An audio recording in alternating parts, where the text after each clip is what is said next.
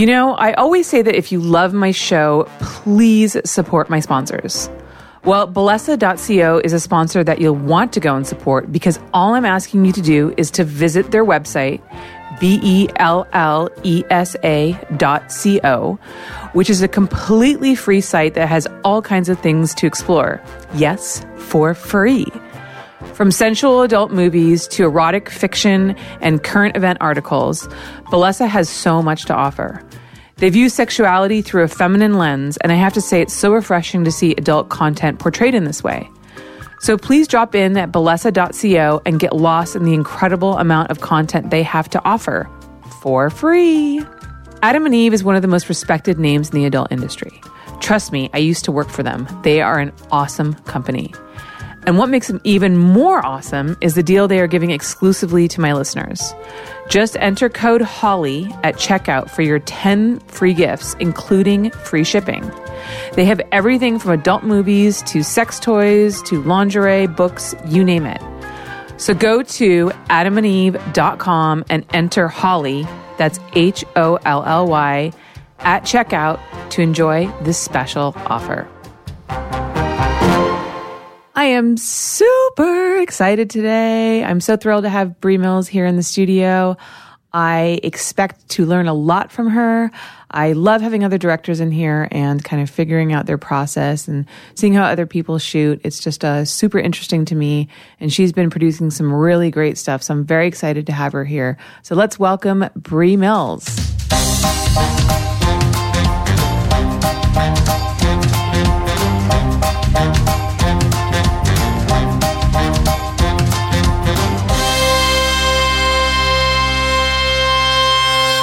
Hey everybody, welcome back to the show. Today in the studio, I have multiple award-winning director Bree Mills. Hey Bree. Hey everybody. How are you?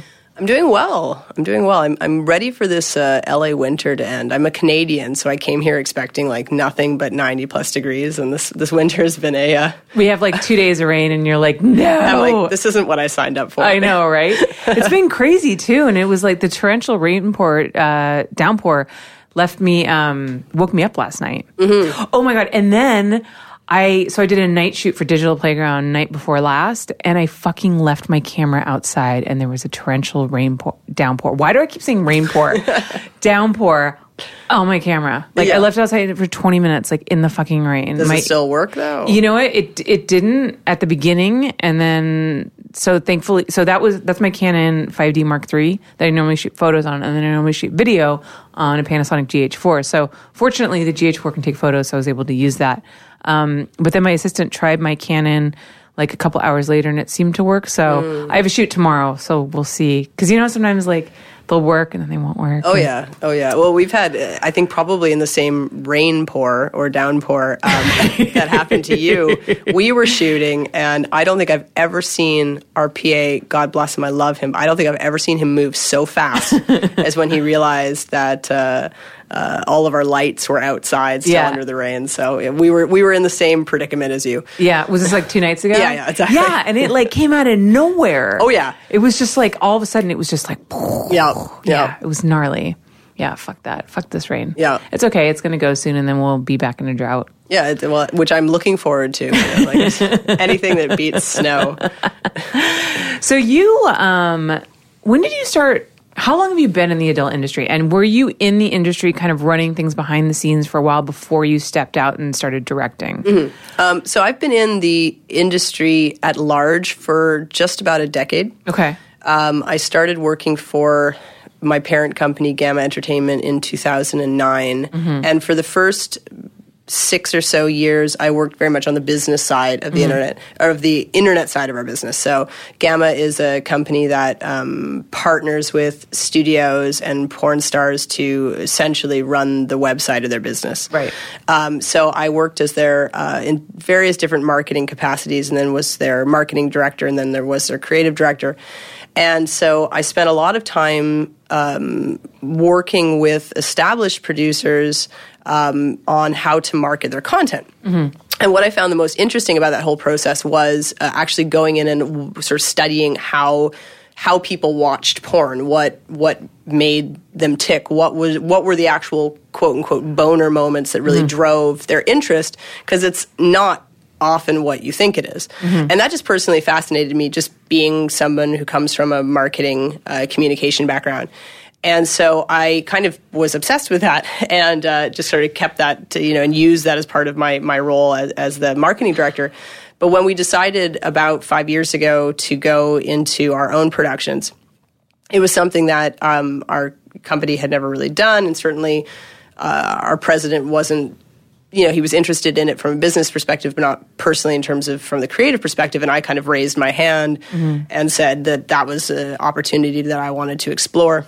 So I took, everything that I learned on the marketing side, and I essentially threw myself into the world of adult production, met up and kind of formed close bonds with a couple of up-and-coming directors, and together we ended up turning around our first project, which was a network of massage sites Gamma had bought and kind of didn't know what to do with. Not that they didn't know what to do with it, but they didn't have a clear plan for production. So I took that over, and we ended up taking one of those series, which was a all-girl line that had been kind of in decline and was very much an afterthought of a series on that network.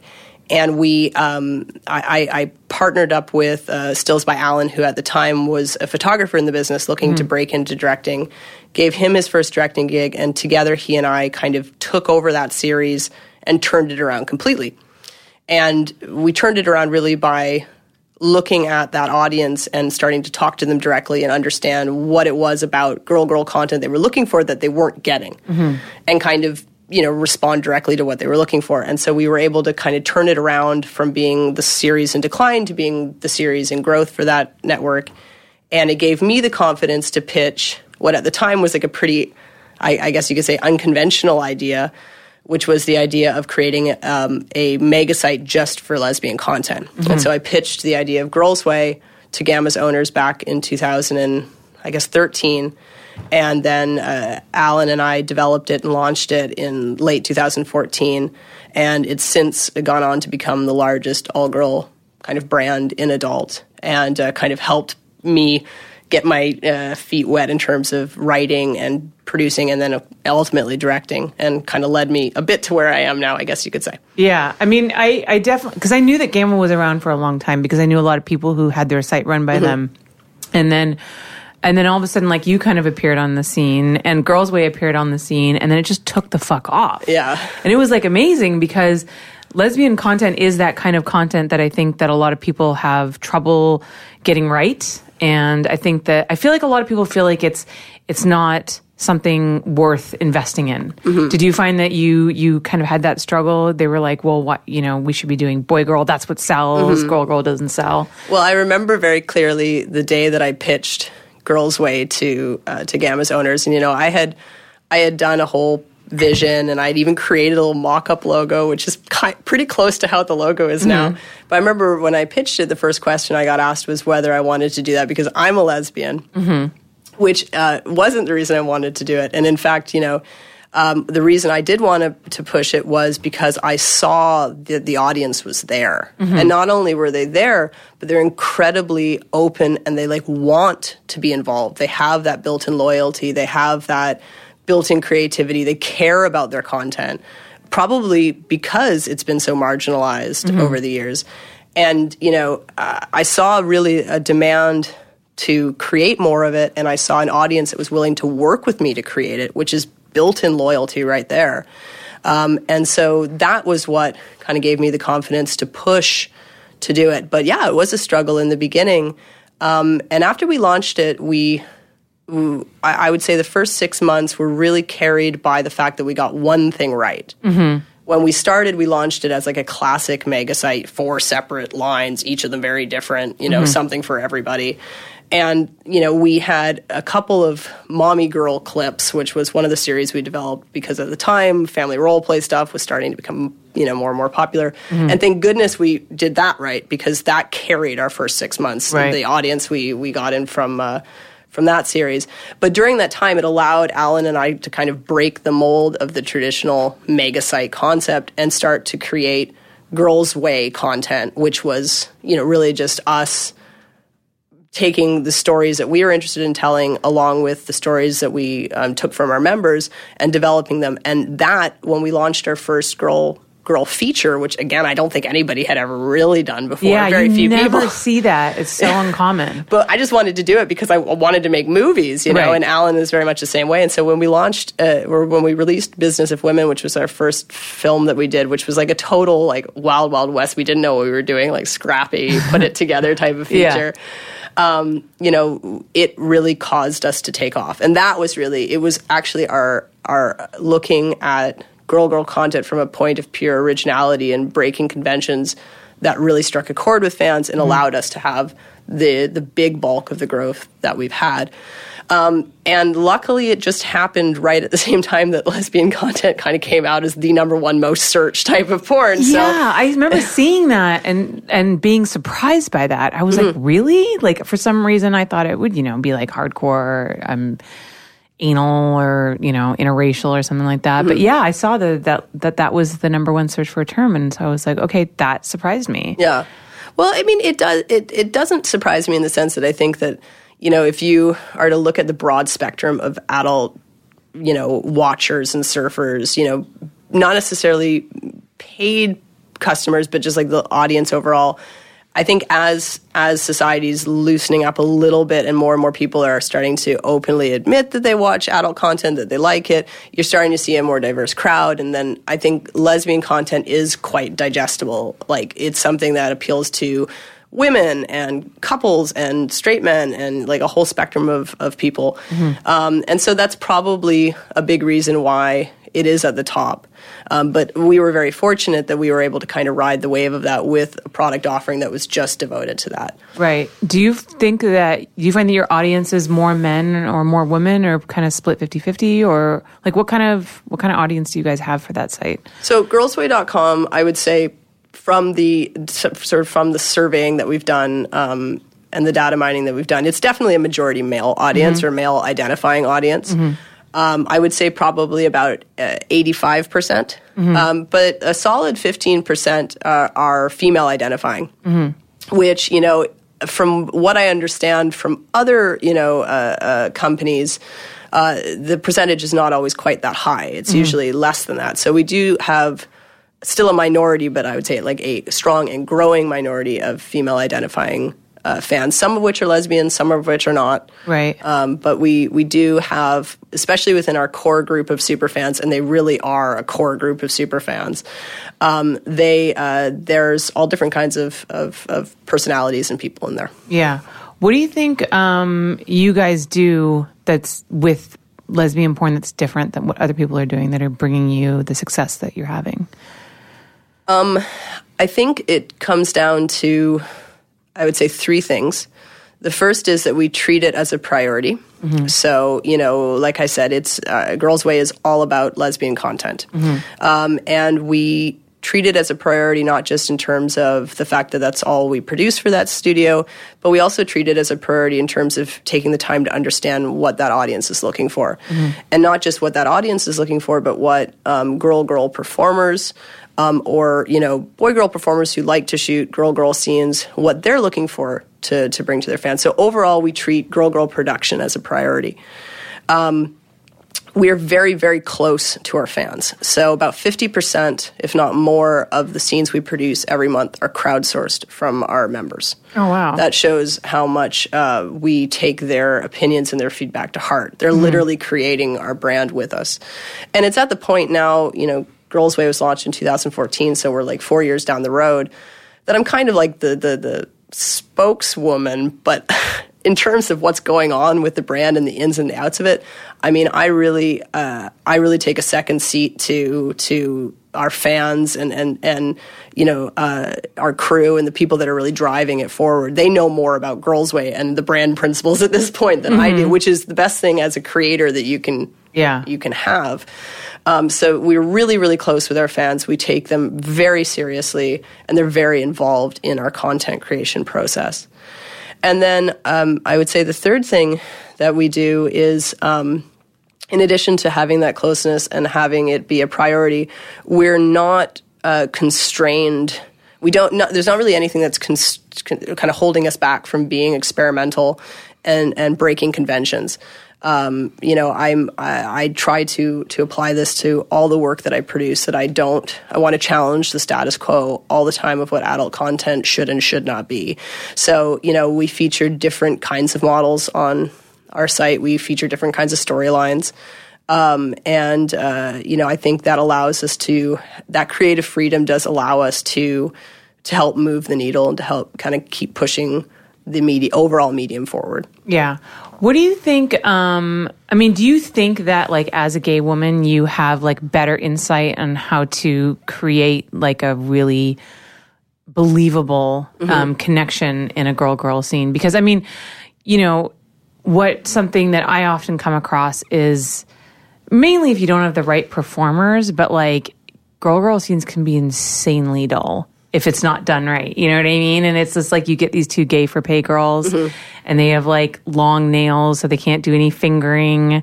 Is there like what do you think that other people are doing wrong? Like, are there certain lesbian scenes that you see and you're like, oh my fucking God, that's terrible, like, for these reasons? You know what I mean? Well, I think you named some good examples of when, like, the nails and stuff like that. But, I get asked that question a lot. Oh, because you're a lesbian producer of lesbian porn, like, is that the competitive edge? The reality is that, Stills by Alan, who's our exclusive director and who's really the on-the-ground man for vast majority of Girlsway content at this point, he is probably a bigger, better lesbian than I am. He's definitely an honorary lesbian. It's all about understanding what makes a good girl-girl scene. Doesn't matter, if you're a lesbian or not. But I think you nailed it when you spoke about the importance of the chemistry and the casting. And that's something that both Alan and I, because I'm involved in the casting process for all of our scenes, that is an area where I think we, again, pay a lot of attention to who we bring on and who we bring back and who we pair together.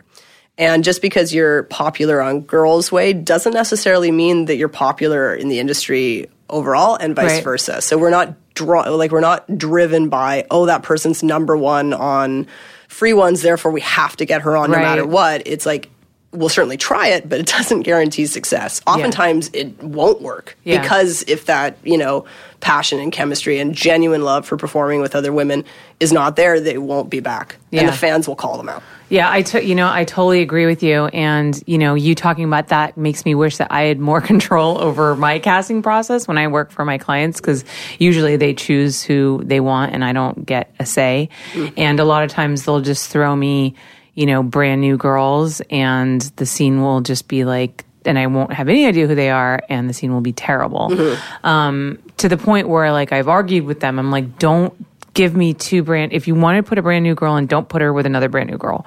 Put her with, like, what I call an anchor, which is like an established, good girl performer who can carry the scene if the other girl is terrible. We call it a ringer. So. Okay, interesting. So same logic, but yeah, absolutely.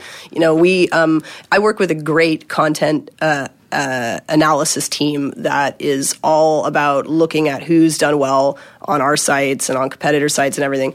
But, at the end of the day, the casting decision remains within, my hands, and working with Alan for Girlsway and working with, my team for Pure Taboo and stuff. And it's all like, casting for me is paramount. As a writer, I write for specific people. Right. I don't just see who's going to fit into that mold. That's not how you create a compelling piece. Okay. So how often do you, like, bring in new girls? Because I've seen that you guys do shoot a lot of the same girls. And do you make them come in for a go-see? Like, do you kind of research them online, because what I'll do is, if I have a choice, I'll kind of go look them up. I'll see what other people are saying about them. I'll go look at their social media and see if they're just like an idiot on Twitter, or like fighting with everybody, or just super negative, and that'll kind of steer me away from them. So do you have, like, certain things that you're looking for when you're considering to bringing someone new to the table? Yep. We don't really do go-sees anymore because it's kind of not the best forum to really test somebody out. We do have a couple of series within Gamma Films as a whole that we consider to be testing grounds. So All Girl Massage, that lesbian series I talked about, that was the one that started it all, is actually one of the places where we'll try out a model. Okay.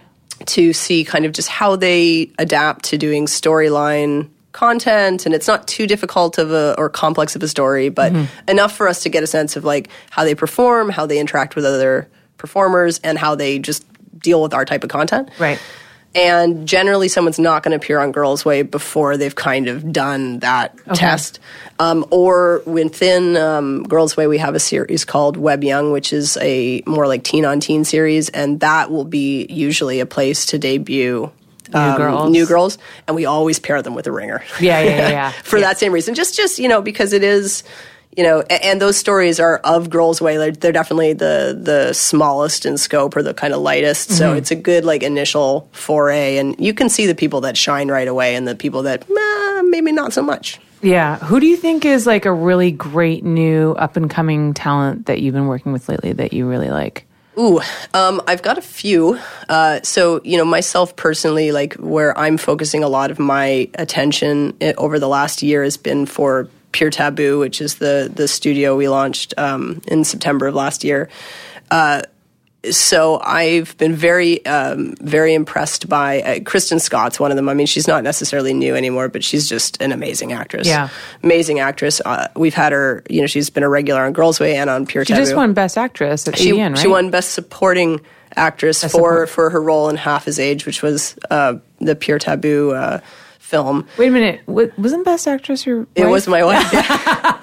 You're like, no. She did not win Best Actress. Let me tell you who won Best Actress. Well, I was actually, apart from being like incredibly proud of Sarah, because, that was one of the final projects that she worked on before she retired, Faces of Alice, which was the last movie I directed for Girlsway.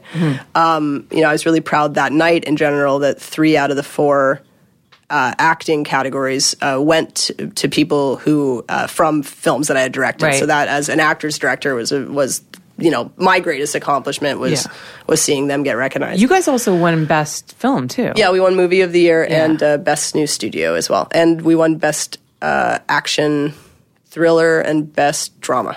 Wow. Yeah. Did you have to like bring like a extra car for all your awards to drive them home afterwards? No, we got them in. I was actually driving a wonderful, like not quite a lesbian U-Haul, but like almost a lesbian U-Haul down to the expo for like the Girlsway booth we had. So I was like, I could have taken, a significant larger number. You're like, I have room for more people. You can give me more awards. It's fine.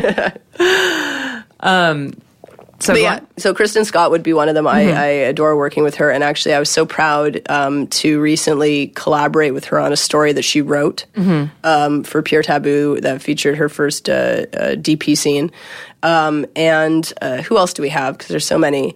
Whitney Wright is another one who I really enjoy working with. She's I'm shooting her tomorrow, actually. Oh, good. We tell her hi. I shot her like the day that we had that rainstorm. She's great. She's funny. She's like weird. She's beautiful. She's super talented. She's like a great person to have on set, and has become one of my regulars. Jill Cassidy's another one who, we've really been able to work with her to showcase. She's obviously a beautiful kind of girl next door look, and does really well on the Gonzo side. But we were able to show a lot of her acting talent on Pure Taboo, and she's been a great regular cast member for that studio. Eliza Jane is one that's come out pretty strong for us for Girlsway over the last few months. And she's going to be in a couple of big projects coming up for Pure Taboo as well. So, I mean, I've got a long list of names. I'm so regularly impressed by the talent that exists within our industry that we only ever scratch the surface of. Yeah.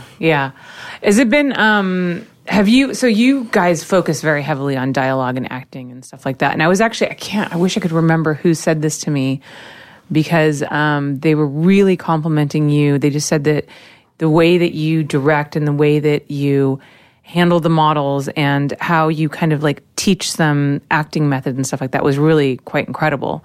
So have you do you feel like you've been able to kind of help groom girls like coming in who are kind of maybe not so good with dialogue and acting, and you've kind of given them like some input and you've seen them improve and become, because that's honestly like a lot of times my struggle. Like if I get somebody who doesn't know how to act, like I am not an acting coach, and honestly, like I only started shooting features a couple years ago, so it's not even something I'm that experienced in, and I'm always like, I don't have the time to teach you how to act, right? But they've got to learn somewhere. So like how much time do you put into that? Well, you know, the only real directing experience that I have comes from, I grew up doing a lot of theater. So when I started to direct in adult, I didn't know how to be a film director, and I didn't know how to be a porn director. So I just relied on kind of how I knew how to direct, which, you know, came from theater. So I really take a sort of improv workshop approach to how I direct my productions. And the most important thing that I do, although I've written scripts for all of the previous Girlsway movies that I've done, I learned very, very early on in the production process for Pure Taboo that to get the type of serious dramatic performances that I was looking for, they weren't going to come from memorizing a script. Because I think that there's certain actors who can riff off of a script and go, but especially given the experience that a lot of adult performers have prior to getting into the business, it's much better to work with them at bringing a character to life and allowing them to, giving them the context of the story and the background on their characters, and then giving them the freedom to let those characters come to life. So none of my Pure Taboo stuff is scripted. Nothing.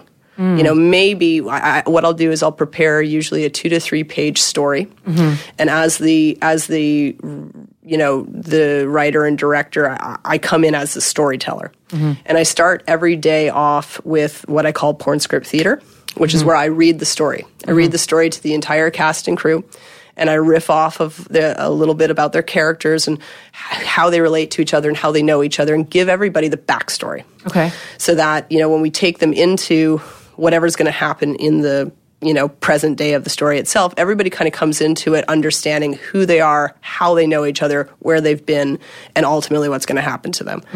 And then we will go sequence by sequence throughout the story and workshop it. And you'd be surprised. It's not, it's really not rocket science. Yeah. It's just treating these people from the moment they arrive on set as actors above anything else. Treating them with respect, treating them, you know, giving them the information that they need, and then working with them to kind of create the characters. And I'll do probably 2 to 3 rounds of rehearsals with them beforehand, before we start filming. And then we film generally in single takes. Single long takes, like a play. And we actually we design a lot of our stories to be one-act plays. So you'll see there's usually like maybe 1 or 2 little short pieces that lead up into the bulk of each episode, which takes place in a location and is basically a play. So you'd be surprised at how quickly people can gravitate towards that and can adapt to that and just lose themselves in their characters. And that's what I want. I don't want cheesy dialogue that you're trying to remember. I don't want you to come on my stage and act as if you're trying to recall these lines. I want you to come and be these people. And, you know, especially with the types of stories I'm telling, like they require a lot of emotion and they require a lot of vulnerability. And so the best way to get that out is to let people just put their own spin on these improvised characters. And, you know, but it's incredible. It's incredible what we've been able to allow these performers to get out of themselves without much apart from giving them the stage. That's amazing. So I've never really heard of anybody that's done it that way because, you know, I usually get a script and I have those issues where they're just trying to remember the lines. And a lot of times, especially if they're having a hard time, I'll be like, look, it doesn't have to be verbatim. You get the gist of what they're trying to say. Just say it in your own way, you know? But I've never heard of anybody so you really like involve them in the creation of the movie. So like they kind of develop the character alongside with you. So that's got to be, that's interesting in two ways. And on one sense, that puts a lot of pressure on the performer. So that would make sense as to why you had to be I would imagine you have to be very careful with who you cast for those kinds of things. But then also too, you work with the right people, and I think that they probably are more inspired, more invested in the story because they get to put a part of themselves in it. They have a say.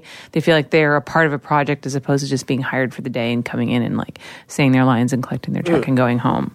Well, what gives me, like, honestly, what makes me get up every day and what makes me like keep pushing and pushing is I am so inspired by the pride that, you know, when somebody leaves my set, that feeling of accomplishment after they've finished this incredibly intense, emotional, long piece. You know, the people that I've had people cry on my set. I've had people like hug each other in you know, like just they can't believe they did that. You know, the follow-ups that I get from talent, that they're so proud that they've showed their parents the trailer, that they've, you know, they you know, as one of my cast members said to me once, that really kind of pulled my heartstrings, like, thank you for showing the world that I'm more than just sucking dick. Yeah. You know, like that's what inspires me, to just show the fact that, you know, just because it's an adult film doesn't mean it's not a film. Right. And, you know, just because these are adult actors doesn't mean that they're not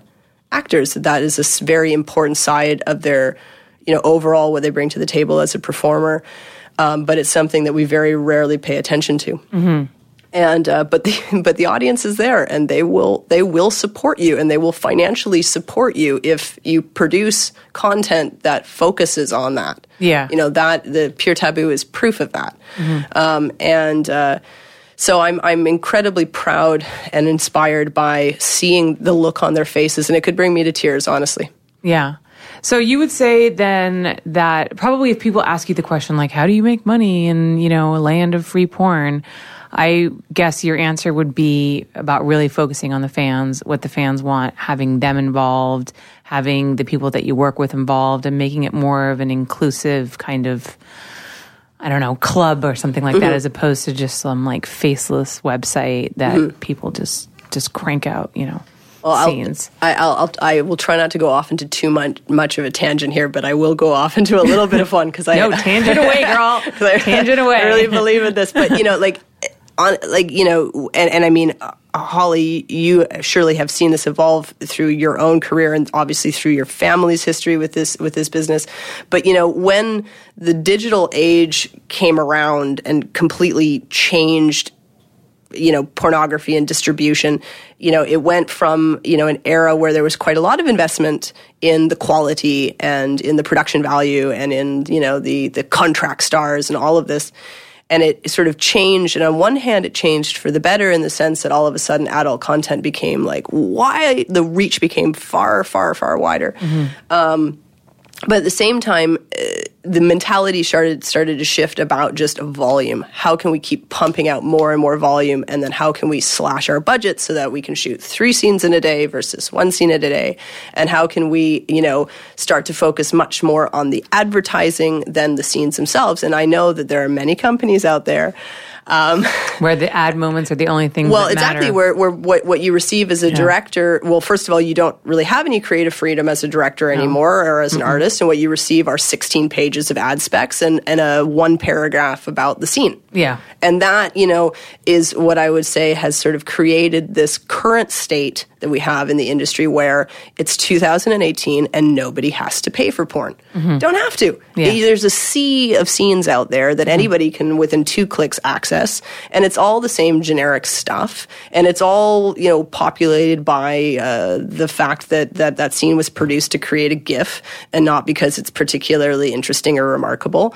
And, you know, this has created the current sort of paralysis state that us as, you know, producers and production companies are in, where it's harder and harder to make that buck because there's such a huge free alternative. Yeah. But at the same time, where I think things are changing, and I'm certainly evidence of that, and I can think of a few others in the last couple of years who've done this as well, is that when you break free from that mentality and you reinvest in the quality of what it is that we're creating, that you can draw an audience, and you can draw an audience rather quickly and without tons of advertising. You know, Pure Taboo doesn't have tons of advertising. Yeah. You know, certainly we have, you know, our media campaigns and our email campaigns and, you know, our standard stuff, but we're not out, you know, pumping tons and tons and tons of money into our media buys. I'm not shooting 16 pages of ad specs. I don't even shoot any still photos. I shoot 0 still photos. Really? 0. Do you guys just pull them from the footage? Yeah, we pull them from the footage, and the one thing I'll do is I'll shoot a little bit of B-roll footage in 4K that we can use to try to target, you know, what our poster is going to look like. You know, we go into that with that forethought, but it's all, the day is completely focused on the story and the video and the acting, and you know, I would say about 80% of our sales are organic. Interesting. And a big part of that is because of the fact that people who are involved in the project care to promote it. We're not forcing or paying anybody to promote it. Right. They want to promote it because they're proud of it. What they've done. And their fans want to see it. And people who are interested in adult content, particularly those who are inclined to pay for it, want to pay for it because it's good. And, you know, that's been that's been a kind of a big wake-up call to me as a content creator, because, you know, it's hard to pitch something these days because, you know, there's a lot of upfront cost and you're not sure about the payoff. But if you empower your content creators to drive the decisions, you know, where they're the ones working with the talent, they're the ones that are bringing it to life, they're the ones whose life it is. If you empower them as filmmakers and artists to create that, and you can build in the engagement from the stars who are the stars that people want to see, right? Then, you know, you can make a dent in this industry despite all the free content. And, you know, that extends into your audience itself. And that was, of course, a huge part of Girlsway's success, is the fact that we talk to our members, that we know them by name, that's a huge part of our business model and has been since day one. And the reason why we're successful is driven either directly from that or the indirect benefits of working with that group. And, you know, that's something that really only happened, again, because Gamma empowered its content creators to drive that. Right. And it was just our instinct to want to talk to the people. Right. That was what kind of spurred that on. How do you guys interact with your members? Is there a forum on the site that people go on, or do they, I would assume they obviously probably email you directly as well, but is it mainly discussed on a forum? Yep. So Girlsway has a very, very active forum, and we use that forum to submit stories, to just have general discussions, to do a monthly casting thread. Many of our models are active on that forum, talking to their fans, having Q&As, voting on stories themselves, submitting stories that they want to make. You know, we that's like the central nervous system of Girlsway is its forum. And then we're also really active on social media. That would be, I'd say, kind of the other main communication channel we use with fans. And it's, you know, Girlsway has its own account, Pure Taboo has its own account, I have my own account, you know, our various directors have their own account. So we're all regularly talking to people all the time through various mediums. Okay. And tell me about Pure Taboo, which you just launched last year, as you said, and how you came up with that idea, what that whole genre is about, all that stuff. Cool. So when we kind of riding high off the success of Girlsway a couple years ago, I thought, okay, I know how to do this. I love making story content. And we've created this kind of like, I like to think of Girlsway as like Desperate Housewives. It's kind of like a primetime melodrama soap opera. And I was like, okay, so like we know how to tell good stories, and we understand kind of like the importance of talking to members and working with our talent. And so I want to try to tackle some of these, you know, taboo stories, which are very popular. I want to try to tackle them in the boy-girl market. And this is where I learned a very valuable lesson as a producer, which was that, you know, just because an idea looks good in a PowerPoint presentation doesn't necessarily mean that's all that it takes to make it a success. Right. And so I was like, okay, I want to replicate what I've done with Girlsway. I want to create like the boy-girl version of Girlsway. And so I made a very snazzy PowerPoint presentation and got the green light to develop a boy-girl product. And I tapped crew members from our kind of core group, because I work with a core group of content creators. And I tapped, Craven Moorhead and a few of our other regular players to go out and marching orders, go out and create, the carbon copy of Girlsway and the Boy Girl Network. And they produced, I think, about maybe 75 to 100 scenes. And it was, well shot, decent content, tackling a lot of boy-girl themes.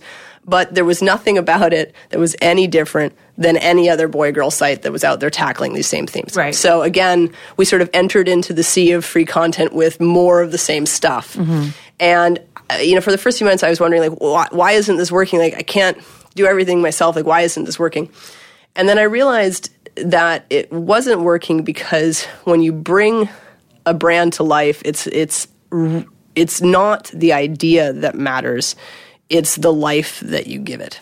And I knew that what we were executing was not quite my real idea that I had. And I knew that without kind of coming in and steering the ship a little bit, that we were probably just going to continue to produce good, but, generic boy-girl content. And so I I took the same people. We went back to the drawing board, and I did a test scene, still within Pretty Dirty, which was the first boy-girl line that we launched. And I said, okay, I want to do a series that's going to take taboo seriously. Because, taboo themes are not just family role play or faux stuff, but all different types of taboo themes. I mean, that's what story porn is built on. I mean, that's these themes exist all over the place in boy-girl content. But rarely are they ever explored with any seriousness. It's always kind of like a sugar-coated comedy to make it passable, to make it digestible. Yeah. Campy, tee-hee, dad caught me masturbating, oh, isn't this so funny?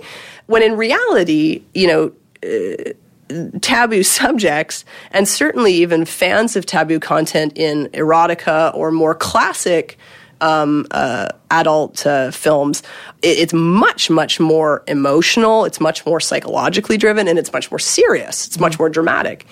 And when I looked out in the market, I saw nobody was sort of daring to take it in that direction, mostly out of reservation. But that was the direction that I wanted to take it. I wanted to do a spin on not changing what we did, but really changing how we tackled those stories. And so I knew that I wanted to take taboo seriously, and I wanted to take the definition of taboo, which is, the things that you're not supposed to see or do, and I wanted to use that literally. So I wanted to apply that to all aspects of how we shot content, how we edited content, how we released content, how we worked with actors, everything. And so we kind of used that philosophy as our mantra on bringing this brand to life. And so we took the first couple of months after I kind of formally retired the other line and then kind of started again under this new direction.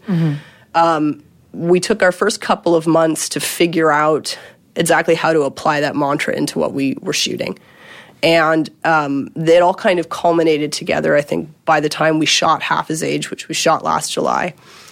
And we realized that the three main arcs that were going to kind of define us was the way that we shot content. So we shoot our films very, very differently than probably anybody else in the business. Okay. In terms of our cinematography style. We use a cinema verite cinematography style, so it's all handheld. Lots of long takes. We're constantly breaking the 180-degree rule and all other kinds of things that you're not supposed to do, especially on features. Okay. We kind of blended a lot of gonzo shooting elements, but into feature production. Okay. And a lot of stuff that the vast majority of our scenes are single camera handheld, weaving around the actors as they're working with a lot of rehearsed, blocked stuff. And so we wanted to change the way that we shot. We also wanted to change the way that we edited to give it its own look and feel that's sort of reminiscent of a lot of old crime dramas like In the Heat of the Night and early Law and Order and stuff like that. and obviously changing the way that we work with actors. So my whole approach to working with actors to bring out these performances that you don't see them doing anywhere else. Right. And then even the way that we released content. So, you'll notice on our trailers, you don't really see any sex. But you watch that 1 minute trailer and you really want to see what the episode's about, because we designed them to be like a thriller trailer, or something that kind of is supposed to hook you. Yeah, I had Derek Pierce on, and he talked about the trailer that he did with the shaving of his head, and and he's and he said that he asked you, he's like, how fucked up do you want this, Bree? And you were like, I want it fucked up. And then he was like, okay. And then he was just saying that the things that he said, I was like, oh my goodness. I was clutching my pearls over here. Yeah, oh yeah. I was like, oh my goodness, this is crazy shit. Yeah, well, and that whole trailer, actually the scene he's talking about, indirect relations, which was nominated for the most outrageous scene at Pure Taboo, or at AVN this year. Is that the one where he's telling the guy who's having sex? Yeah, with his daughter. I gotta say, when I heard that, I was like, "Whoa, that's a lot." Well, it's the thing that's important about the type of stories that I tell is understanding very clearly where the boundaries are, and then playing within them. So what I shot was not a portrayal of actual blood on blood relations. Yeah. Did you have to kind of sit down with your legal team first and be like, okay, what can I do and what can I do? Well, I have a very close relationship with my legal team. No, but I do, and actually, it's a really important part of my pre-production process. Every single story that I write for Pure Taboo, I have a vetting session with a member of our legal and compliance team to make sure that those boundaries, that I remain within them, and that that we're making sure that we are doing it safely and ethically within within various different means. So they are a very important part to my process. Yeah. And I mean that very genuinely. It's not like, oh, I have to run it past legal. It's like, no, legal, we're going to work together to see how I can make this scene just as far on the edge without going over the edge. Right, but it allows you to be creative, which most people are like, I can't do it, so I'm not even going to try to do any variation of it. Right. So it's so I do have a very loving relationship with my legal team, but yeah. So we kind of developed these different aspects of our style, and then by the time we launched the site in September, we had realized, certainly I had realized, that the greatest nerve that we were going to strike was the acting nerve, was the fact that, it wasn't just our crew and myself who walked away from each production day feeling proud of what they did, but it was really the talent that did. And that, the success that the studio was going to have was really going to come as a result of the, kind of relationships that we formed with our talent and the ambassadorship that they would bring to us because they were proud, and because I really love to get somebody in the door, and if I see something in them, then I want them to be a regular cast member. And a lot of the people we work with are people who are repeat players, just like theater. Again, try to take that same mentality. Yeah. And it's fun to take somebody, especially when they get it and they love it, and to develop them in different ways. And I had Whitney on set for me a few days ago, and it was her first sinister role that she'd played. She'd played, the nerdy, betrayed girl. She'd played, the sort of mischievous girl. She played various different characters, but it was her first sort of evil role. So she was really excited about it because it was her first evil role. And her and I are now in discussions about doing a next episode together, which she'll write. So that's, I like to have performers kind of work with me, get to know me, and then, as we're kind of working creatively, see what more I can work with them on. So I've done model collaborations with Kristen Scott and Lena Paul. I work very closely with Tommy Pistol. He's somebody that he and I are we're meant to be. we work He's a together. great actor. Oh my gosh, he's such a great actor, and so he and I get along super well because the love of the acting is so important. And he's great to throw different. I like to throw challenges at him. because he's so versatile. Yeah. But so I like to sort of take that nerve that we've struck and really allow it to kind of be the face of the brand, so that more than just looking at it as, oh, it's a taboo studio, oh, it's, whatever, it's like a family role play studio, that people kind of can remark on, wow, look at the performances that are coming out of that studio, and look at what these actors are capable of doing. Right.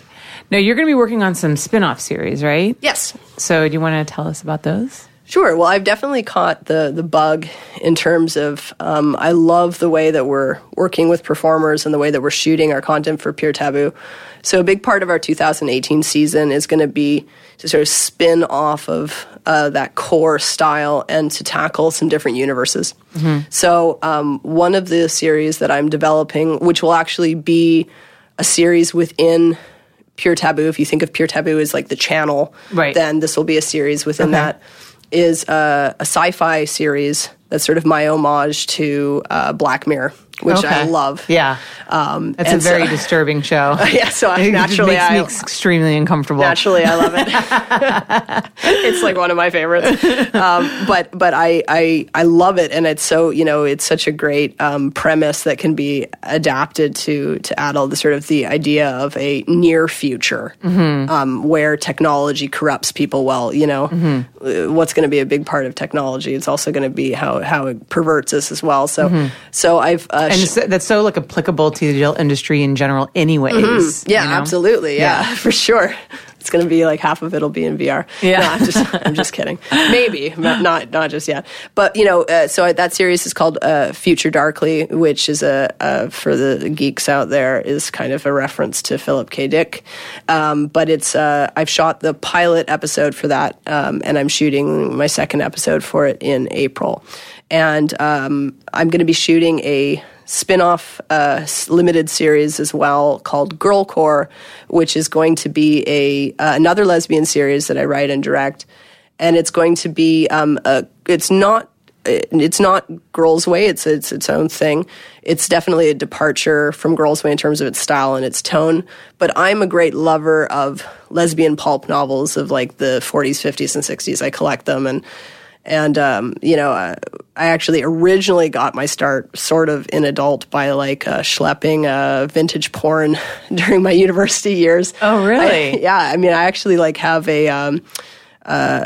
I was working for this secondhand bookstore, and we would go buy and sell book collections.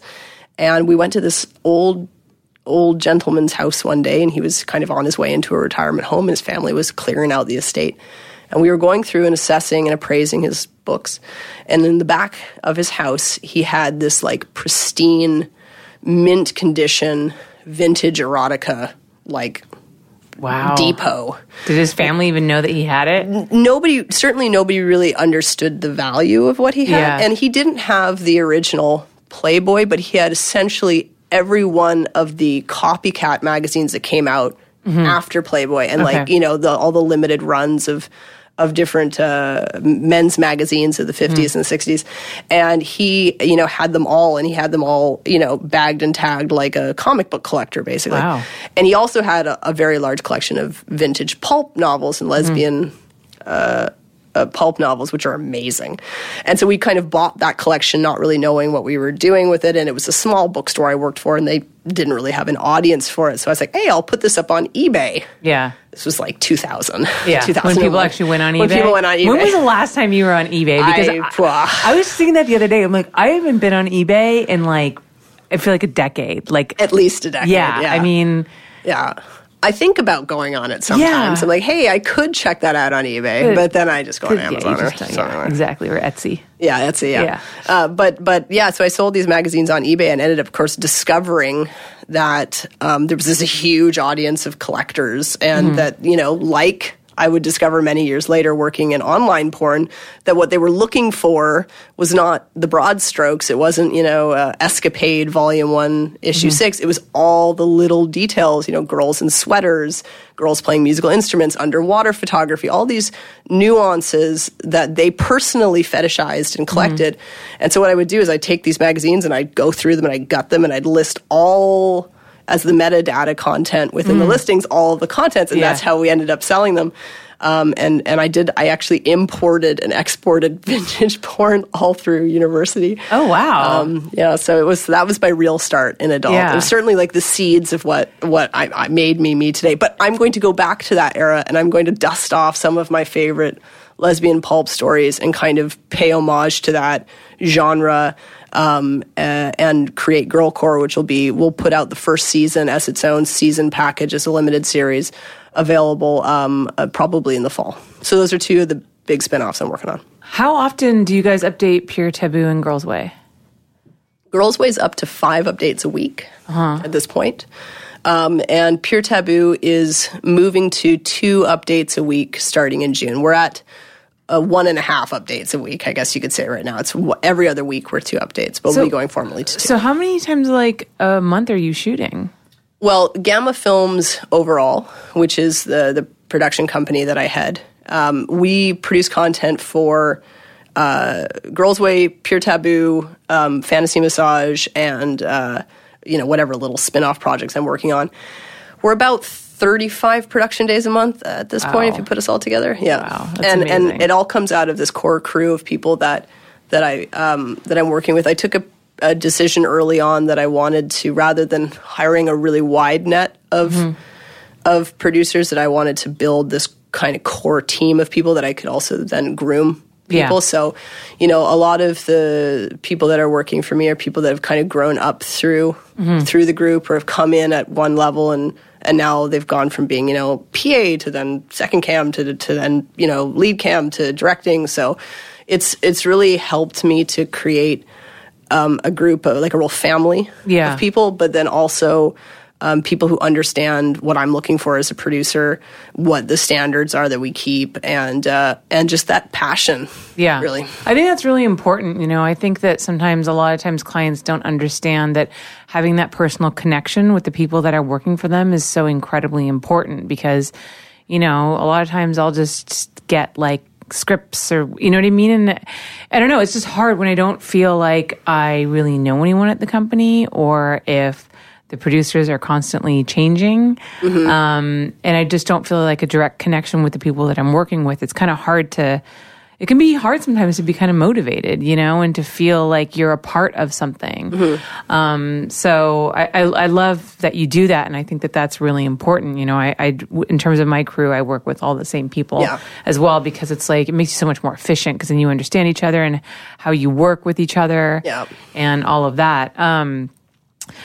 And I love too, like when the many times I've seen you go up on stage to accept awards, I like that you bring everybody up there with you, and like you definitely sell it as like, we're a family, all of these people are what makes this happen, as opposed to just going up by yourself and being like, I'm a great director, yay for me, I'm so good. Like, you know what I mean? Like, you definitely sell it as a family unit. Well, it is. I mean, it's not something really to compliment for me. It's like how it should be done. And especially the way that we work is so collaborative.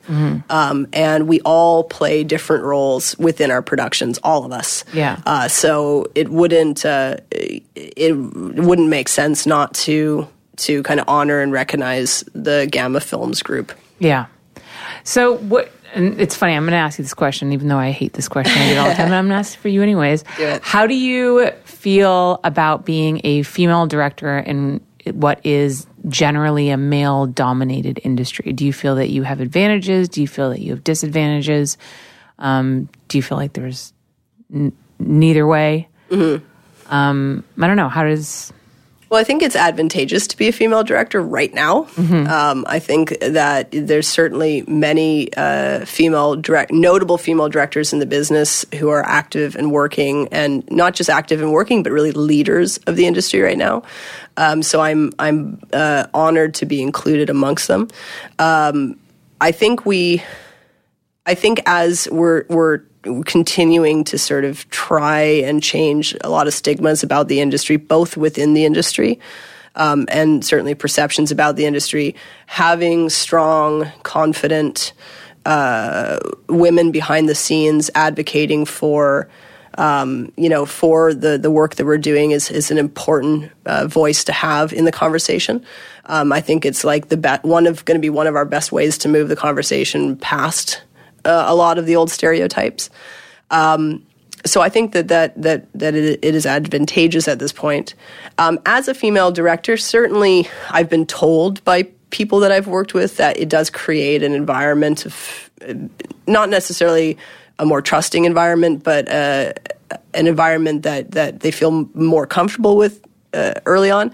And I don't like to say that because I don't want to create the assumption that same comfortability doesn't exist with male directors. I know a lot of amazing male directors that have super great sets and lots of performers who love working for them.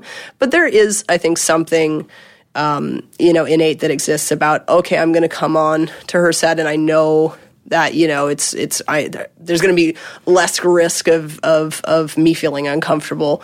And also, too, I think that they feel that they can probably talk to you about certain things that they can't talk to guys about. Yeah. I mean, I know for me, especially working with new girls, like if a girl's like on her period and needs to like be like, pull me aside and be like, hey, just like I'm on my period, tell me if you can see my sponge or my, like it's easier for them to talk to me about that than to talk about, absolutely, like I actually had a girl that I was shooting the other day because I bring robes to set for everyone to wear in makeup, and I actually made these like really cool custom Holly Randall robes. Nice. They're super comfortable. Anyways, but some girl was wearing it, and I guess she started her period while she was in the makeup chair, and she bled on my robe, and she was like freaking out, and I was like, "Girl, that is nothing." I'm like, "I can get blood out of anything," and I totally got it out. But yeah, I mean, like and she was new. It was our first time shooting nude. Yeah. So just that situation alone, like, was much better because it was a woman. Yeah, no, and it's so there is, you're right. There is like the air of comfortability. I mean, I'm kind of like a 12-year-old boy, on set. So I don't know. Like whenever I love it when girls ask me to like pick out their lingerie, and I'm like, well, what do you think looks better? I mean, I don't know. That looks just choose something white. That's my go-to. But I think it's I'm happy to see. At the end of the day, the number of really talented female directors who are on top, who are, producing a lot of interesting content and having, trying to carve out as much creative freedom and to kind of be a big part of the next wave of what adult will be in terms of what is put to market and all that stuff. Yeah. What you mentioned about like the stigma of the industry. What do you think is like one of the biggest misconceptions that the general public has about the adult industry? It's interesting. I've been doing a fair amount of press over the last year, mainstream press, and what I get asked all the time is, one, what is it like to be one of the few female directors? That's what I told you. I'm like, you're going to hate me for asking me this question because I know you've been asked that a million times because I get asked that question all the time. Yeah. So it's like, I think one of the misconceptions is the fact that it is a completely male-dominated business, which, it isn't. I think that if you are to actually line up who's shooting the content these days, there's quite a few females there that are making stuff that's sort of at the top of the charts.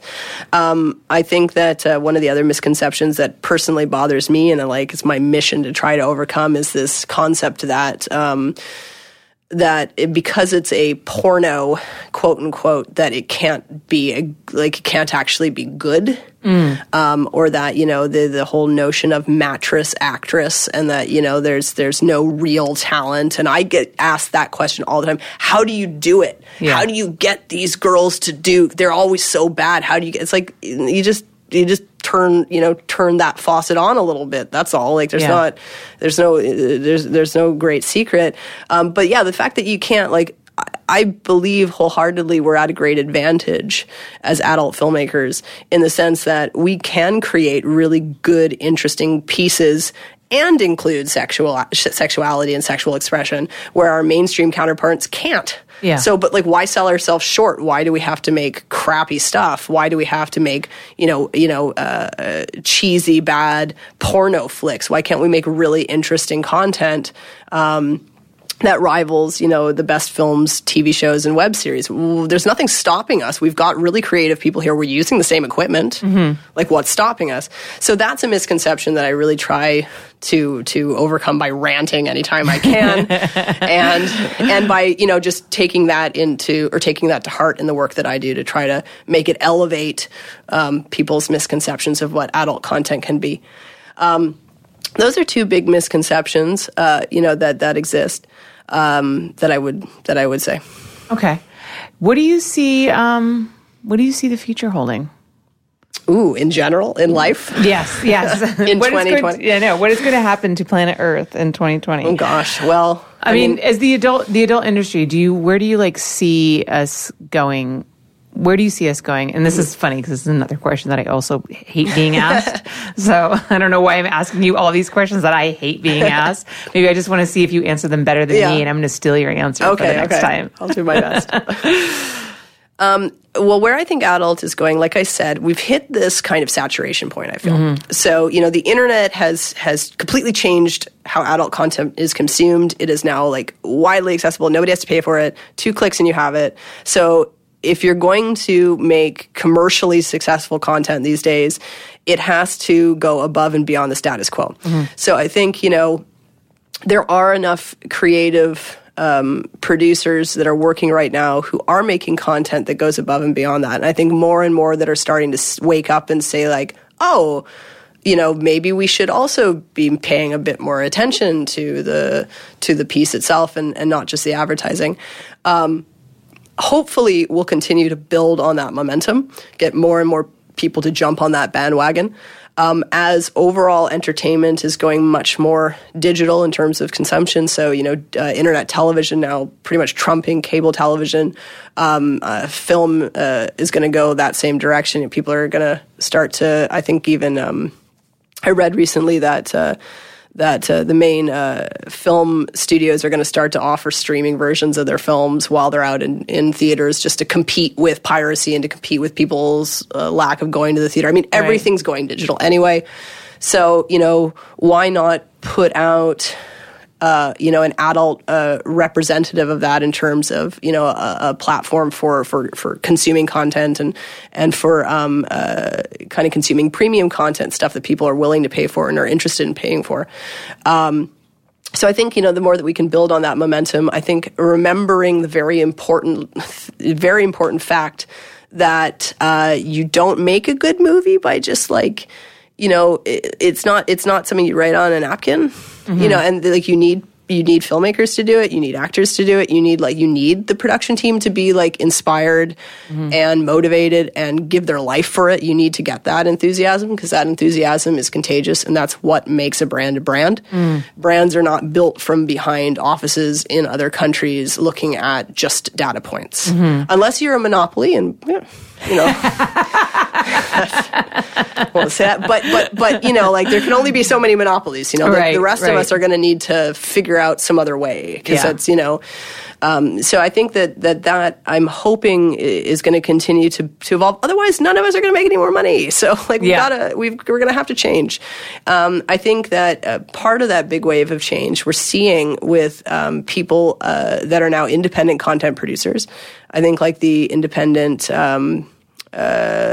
models of sites like ManyVids are a good example of how independent producers and also performers are starting to take back the reins of creating their own content because, hey, they've got most of the same equipment that the that the producers have or the companies have half the time. It's amazing how technology has not only given everybody a platform to distribute their own content, but it's also advanced cameras and lighting so much that you can actually afford really good equipment and produce great stuff without having to spend $200,000 on some insane lighting grip setup. Yeah, for sure. Absolutely. Half of the stuff, some of the stuff I see on ManyVids that independent performers are creating and producing is certainly rivals what I'm seeing churned out by a lot of established studios. I mean, and the difference there as well is the creativity is there and the ownership of it is there and the empowerment is there. Because people are more invested in their own content. Of course, yeah. When you believe, I mean, when it's a mission, not a job,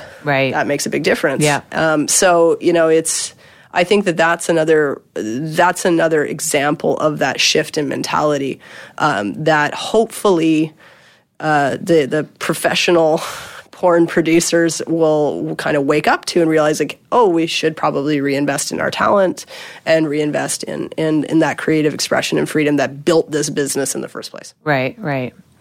Awesome. Bree, thank you so much for coming on. My pleasure. Honestly, it was a great interview, really inspiring. I love talking to people who really love their job and have like that kind of passion. I think this is something that I've talked about a lot, is that I feel like in the past few years, I've gotten a little more burnt out and I've lost some of my passion for my work. And I've been trying to kind of like reestablish that. So I always love talking to people like you who have that passion that I feel like I used to have and I kind of like lost along the way. Oh, so. Well, you know what?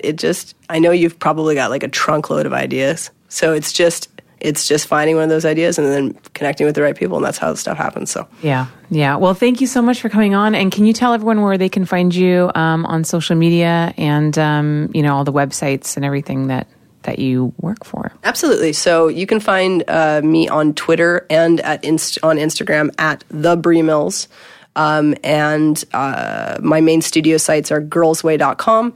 and puretaboo.com. And if you like massage stuff, you can check out fantasymassage.com as well. They're all part of the Gamma Films umbrella. And come and submit a story or two. Awesome. Well, thank you so much for coming on. I look forward to seeing your new projects. Thank you. Congrats on like sweeping up the awards season this year. That's awesome. And I look forward to seeing what the future holds for you. Thank you very much. I appreciate being on. Thank you, Bree. All right. Take care. That was truly fascinating. I absolutely loved hearing about how Bree kind of workshops every single one of her scenes, how she doesn't heavily script her stuff, and she has a completely different process that I've never really heard anybody else doing, and it was just really interesting to learn about that. And plus, she's just a super cool girl, and I love how she's breaking boundaries, and I love her vibe, and that was just a really fun interview, so I hope you guys enjoyed it as much as I did. Next week on the show, I will be having sex therapist Amy Harwick on. Amy is actually an old friend of mine. I met her because I shot her for Playboy quite a few years ago, and we just kind of clicked because I could tell right off the bat she was a really intelligent girl, and we just had a lot in common. And now she's got her degree in therapy and she's been practicing, and we shot a book together, actually, The Sex Bible for Women. And that was a really fun project. So I'm excited to see what she's up to, and obviously want to hear her perspective on different mental health issues in the sex industry, considering her expertise in that area. So make sure that you tune in next week for a very educational episode of Holly Randall Unfiltered with Amy Harwick.